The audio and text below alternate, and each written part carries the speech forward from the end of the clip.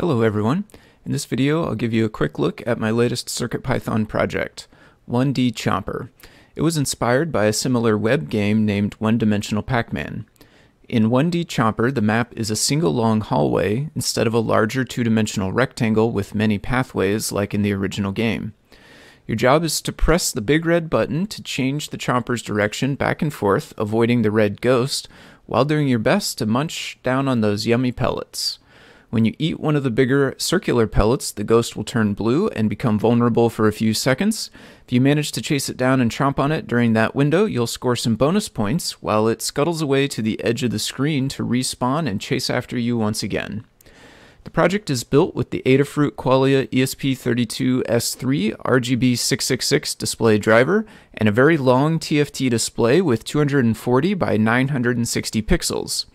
Player input comes from a single panel mount arcade button connected easily with a JST 3-pin to alligator clips connector. While there are many colors of the arcade button available, the red one fit the aesthetic that I was aiming for perfectly with the arcade cabinet inspired decals that I printed out and stuck on the recycled cardboard box, which serves as the home for this project.